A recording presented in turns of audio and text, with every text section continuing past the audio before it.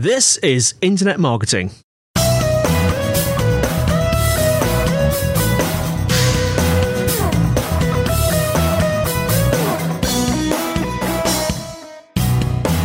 Brought to you by Site Visibility at sitevisibility.co.uk. This is Internet Marketing.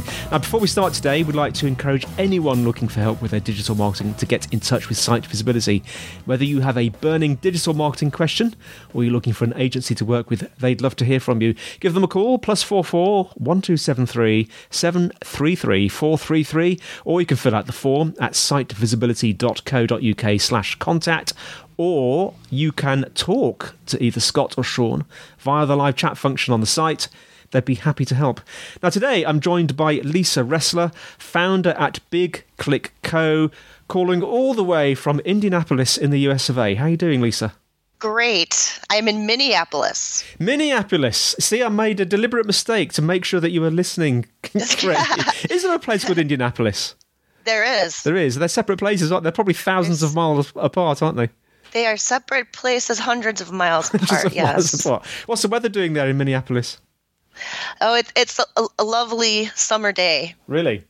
Yes. Well, we've had 30-degree days for days and days in a row here in the UK, which is unheard of, and it's just started raining. Would you believe it? That's anyway, great. I didn't want to talk about the rain. Let's start off. You tell us a little bit about yourself and what you're doing at Big Click Co. Well, I work with PPC, pay-per-click advertising, and I work on AdWords, Bing Ads, LinkedIn, Facebook, Pinterest, anything that has a cost per click.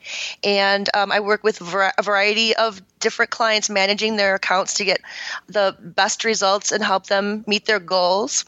I also do speaking in the industry, and I write articles. And I think one we're going to talk about a little bit about today is on Search Engine Journal.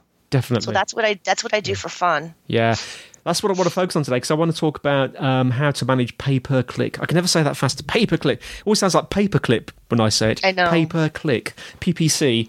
I want to talk about how to manage that actually on restricted budgets, because a lot of people don't have, massive budgets unless you're a huge company. But there's a couple of things I just wanted to talk about first, actually. One of them is Google AdWords, which has sort of changed its name recently to Google Ads. And I also wanted to just talk briefly about Pinterest, because I actually didn't realise Pinterest had a PPC offer, a pay-per-click offering, but we'll come on to that. Google Ads, or Google AdWords as it used to be known, has recently changed its, I say recently, it's about a year ago, didn't it? It started to offer a different interface. Tell us a little bit about that. Well, they basically built a completely new version of the web interface. And so they have been allowing PPC managers to use them at the same time. And so essentially people are switching back and forth because the two interfaces are quite a bit different. Yeah.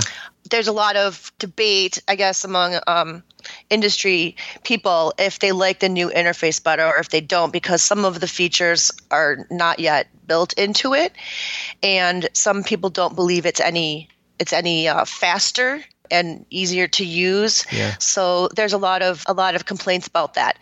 But at some point, they're going to require that we use the new interface. Mm. A lot of people use AdWords Editor, which is a different software that you can use. That hasn't changed, but So that's interesting. What's your feeling about it, Lisa? Because it sounds like they're just going to move over to the new interface regardless of what anyone thinks. Yes, they definitely will. I personally don't think it's a lot faster, and it's difficult to find things, especially that stuff that's the things that are buried deeply that we are, as experts, we're usually giving people tips on how to find them. So now we have to learn where everything's buried. Wow. Now let's move on to Pinterest. I mean, I sound really unintelligent, but I actually didn't realise that Pinterest had a PPC thing. I believe it's called Promoted Pins, Lisa. Is that right? That is right. Yeah. It is very cool. They recently opened it up to all advertisers. I believe it was in the fall. Yeah. And what is really cool about Pinterest is that these are people that are in a shopping mode.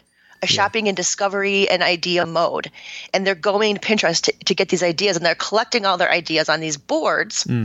And like I said, they're in a purchase mindset. So we're also looking at consumers that are predominantly women and decision makers. So it's a great consumer audience. So it's there's a lot of home improvement and beauty, and there are so many different categories that appeal to that market. So I think it's really a really exciting opportunity, because the ads appear in the context of regular pins, so they're not intrusive. Oh, okay. I mean, they're sort of mixed in with the regular pins, are they? Yes. Oh, okay. Have you used the interface, Lisa? Is it sort of fairly usable? Yes, it is. Now, I wanted to specifically, just generally, looking at pay-per-click, talk about how a sort of manager would manage it on a smaller budget. And I know that you recently wrote an article, didn't you, about this very subject. Let's start off with probably defining the challenges of having a smaller budget on PPC. Right. So one of the reasons why I wanted to write this article is to address some of the challenges. And the first step in determining the budget is to take your budget and figure out what size of an account you have. Yeah. So basically take the amount, divide it by how many days are in a month, and then you'll come up with your daily budget. A lot of times advertisers will tend to not realize that they're limited, and they'll throw everything into the account, and they'll put too many campaigns or too many keywords into the account, and then it won't run. So the key is to first get an idea for how much budget you'll have per day. Yeah. And then determine how many campaigns you can afford, because you can only divide it up so much. Yeah. And there's a few techniques you can use, aren't there? I mean, you just alluded there to splitting it up, and sort of, I'm assuming that goal setting is a very important thing to do here. Right. So if you're limited to a couple of campaigns due to your budget, then you really need to think about what your goal is and what you're trying to do. So actually, in my article, I show an example of a small advertiser that was advertising for scholarships, for school scholarships. So what we decided to do was have one campaign that was keyword driven, and the goal was to get leads for people to apply for the scholarship. And then the other one was a display campaign, so just two. Yeah. The other one does a display campaign, and that purpose of that one is to get awareness of the scholarship program out, and to make it in this geographic area, make it as visible as possible among the target market. So we're only focusing on two things, right, and in this account. And what about ways of sort of narrowing down sort of the scope, if you like, of pay-per-click? I know that geo-targeting is one technique, isn't it? Right. So even if you are a national company and you have a small budget, you're a national company or international, you still can't target every place, because it will be spread out too thin. Yeah. So what is helpful to do is to think about maybe where your customers are more likely to be, or where they are coming from now. Does that make sense? Yes. Yeah. So if you're looking at the areas where the majority of your customers are, and then focusing on those areas and not including some of the ones where you rarely get sales. So that's important to do. But at the same time, you don't want to make the geo-targeting too narrow, or it won't run. So you have to, balance that out and try a couple different things. You can even go down to zip codes, can't you, Lisa, on these geo-targeting approaches? Yes, you can do countries, states, cities, zip codes, and radiuses around a location, which is one of my favorites. Now, timing, that's another way of restricting, isn't it? Because is it possible to restrict the ads to certain hours? Is that a sort of bona fide technique? Definitely. Along with the geo-targeting, if your business isn't open on the weekends. Say you're B2B, you work 9 to 5. Just run your ads 9 to 5 or 8 to 6. It doesn't make sense. They don't need to, run them in the evenings or the weekends. And for businesses that based on what their hours are, when their calls are being taken, they're also if they're open, if say it's e-commerce and there's something where the website's always open, they're always willing to take orders. This is something that they can look at their records and say, okay, when are people more likely to buy? Like when are our busiest times on the website? When do the most sales come in? So they can just exclude the ones that are seeing traffic but not sales. In your article, actually, you mentioned match types, which made my ears prick up a bit. I have to admit, match types is something I'm not quite so familiar with. This is to do with focusing, getting the keywords right, isn't it, Lisa? How do they work? Right. So you can, on keywords, you want them to trigger an ad, the most relevant ad from your account based on the user's search query. So we have the technology to tell Google and Bing and say, okay, if this phrase is used exactly, like red shoes, then we want you to serve this ad about red shoes exactly. But there's ways, if we were to phrase match it or broad match it, it could also trigger for like red shoelaces, which we probably don't want. Yeah. So being able to manipulate the match types is important for a small budget so that they're not spending a lot of money on wasted clicks. They can control that also using negative keywords. Yeah. So if in my red shoe example, if we didn't sell laces, we could put laces in the negative list, so the ads would never show if someone was searching for laces. So that's a powerful tool, and I would recommend that people spend as much time on the keywords and on the negatives as the keywords, because that can really save a lot of time and stress having to weed through those later. Yeah. Now, there are some specific things you can do, aren't there, Lisa, with on a small budget? I didn't realise that you could do, certainly with Google Ads, you can do call only, can't you? So rather than being taken to a landing page, it just presumably displays a phone number. Is that how it works? It's a click to call ad. So that can be a very powerful way for advertisers that don't have a great site, or maybe you want the customer to make an appointment. That's a perfect way to just get them directly connected with you. Yeah. And and those are mostly through mobile, and people are obviously researching and on their mobile phones constantly. So this is a great way to narrow down the account and focus on getting calls in. Yeah, mobile is such a big thing these days, isn't it? So I presume it's really useful if you can just you put a search in and then up pops something where you just click and it calls immediately. Right. If you're looking for a local business, I mean, how important is that? Yeah. And you also mentioned use display, so making your company appear to be sort of everywhere by using remarketing to website. How does that work? Well, what you can do is even with a small budget, and like the example I had of the scholarship, if the scholarship is in a specific like metro area, what you can do is target all types of local websites so that you're being seen locally by your audience a lot.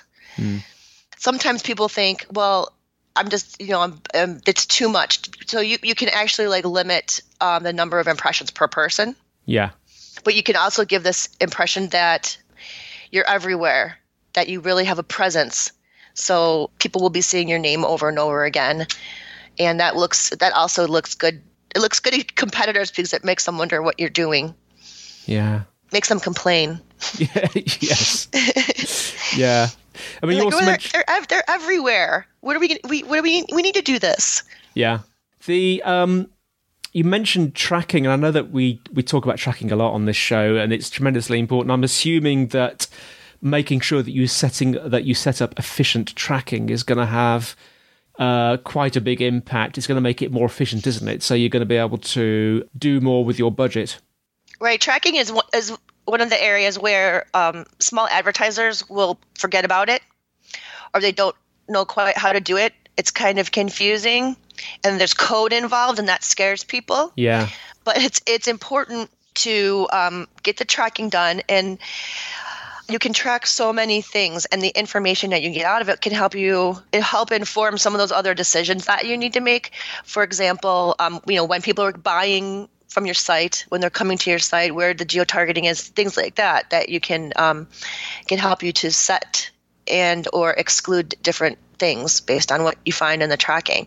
But a really easy way to do it is to use one of the free tools like Google Analytics, and they have it very easily plugs into AdWords, and there is a lot of data in there. It gets tricky when you are talking about other platforms and getting that in analytics, but I mean, it's definitely worth it to, if someone didn't feel comfortable with it, to have a consultant work with them at least to get it set up, because in theory you should only have to set it up once. Yeah. Just moving on to keywords, because keyword selection obviously is crucially important. I was just wondering if there's a technique, maybe using longer keywords or long tail keywords. Is this a good strategy?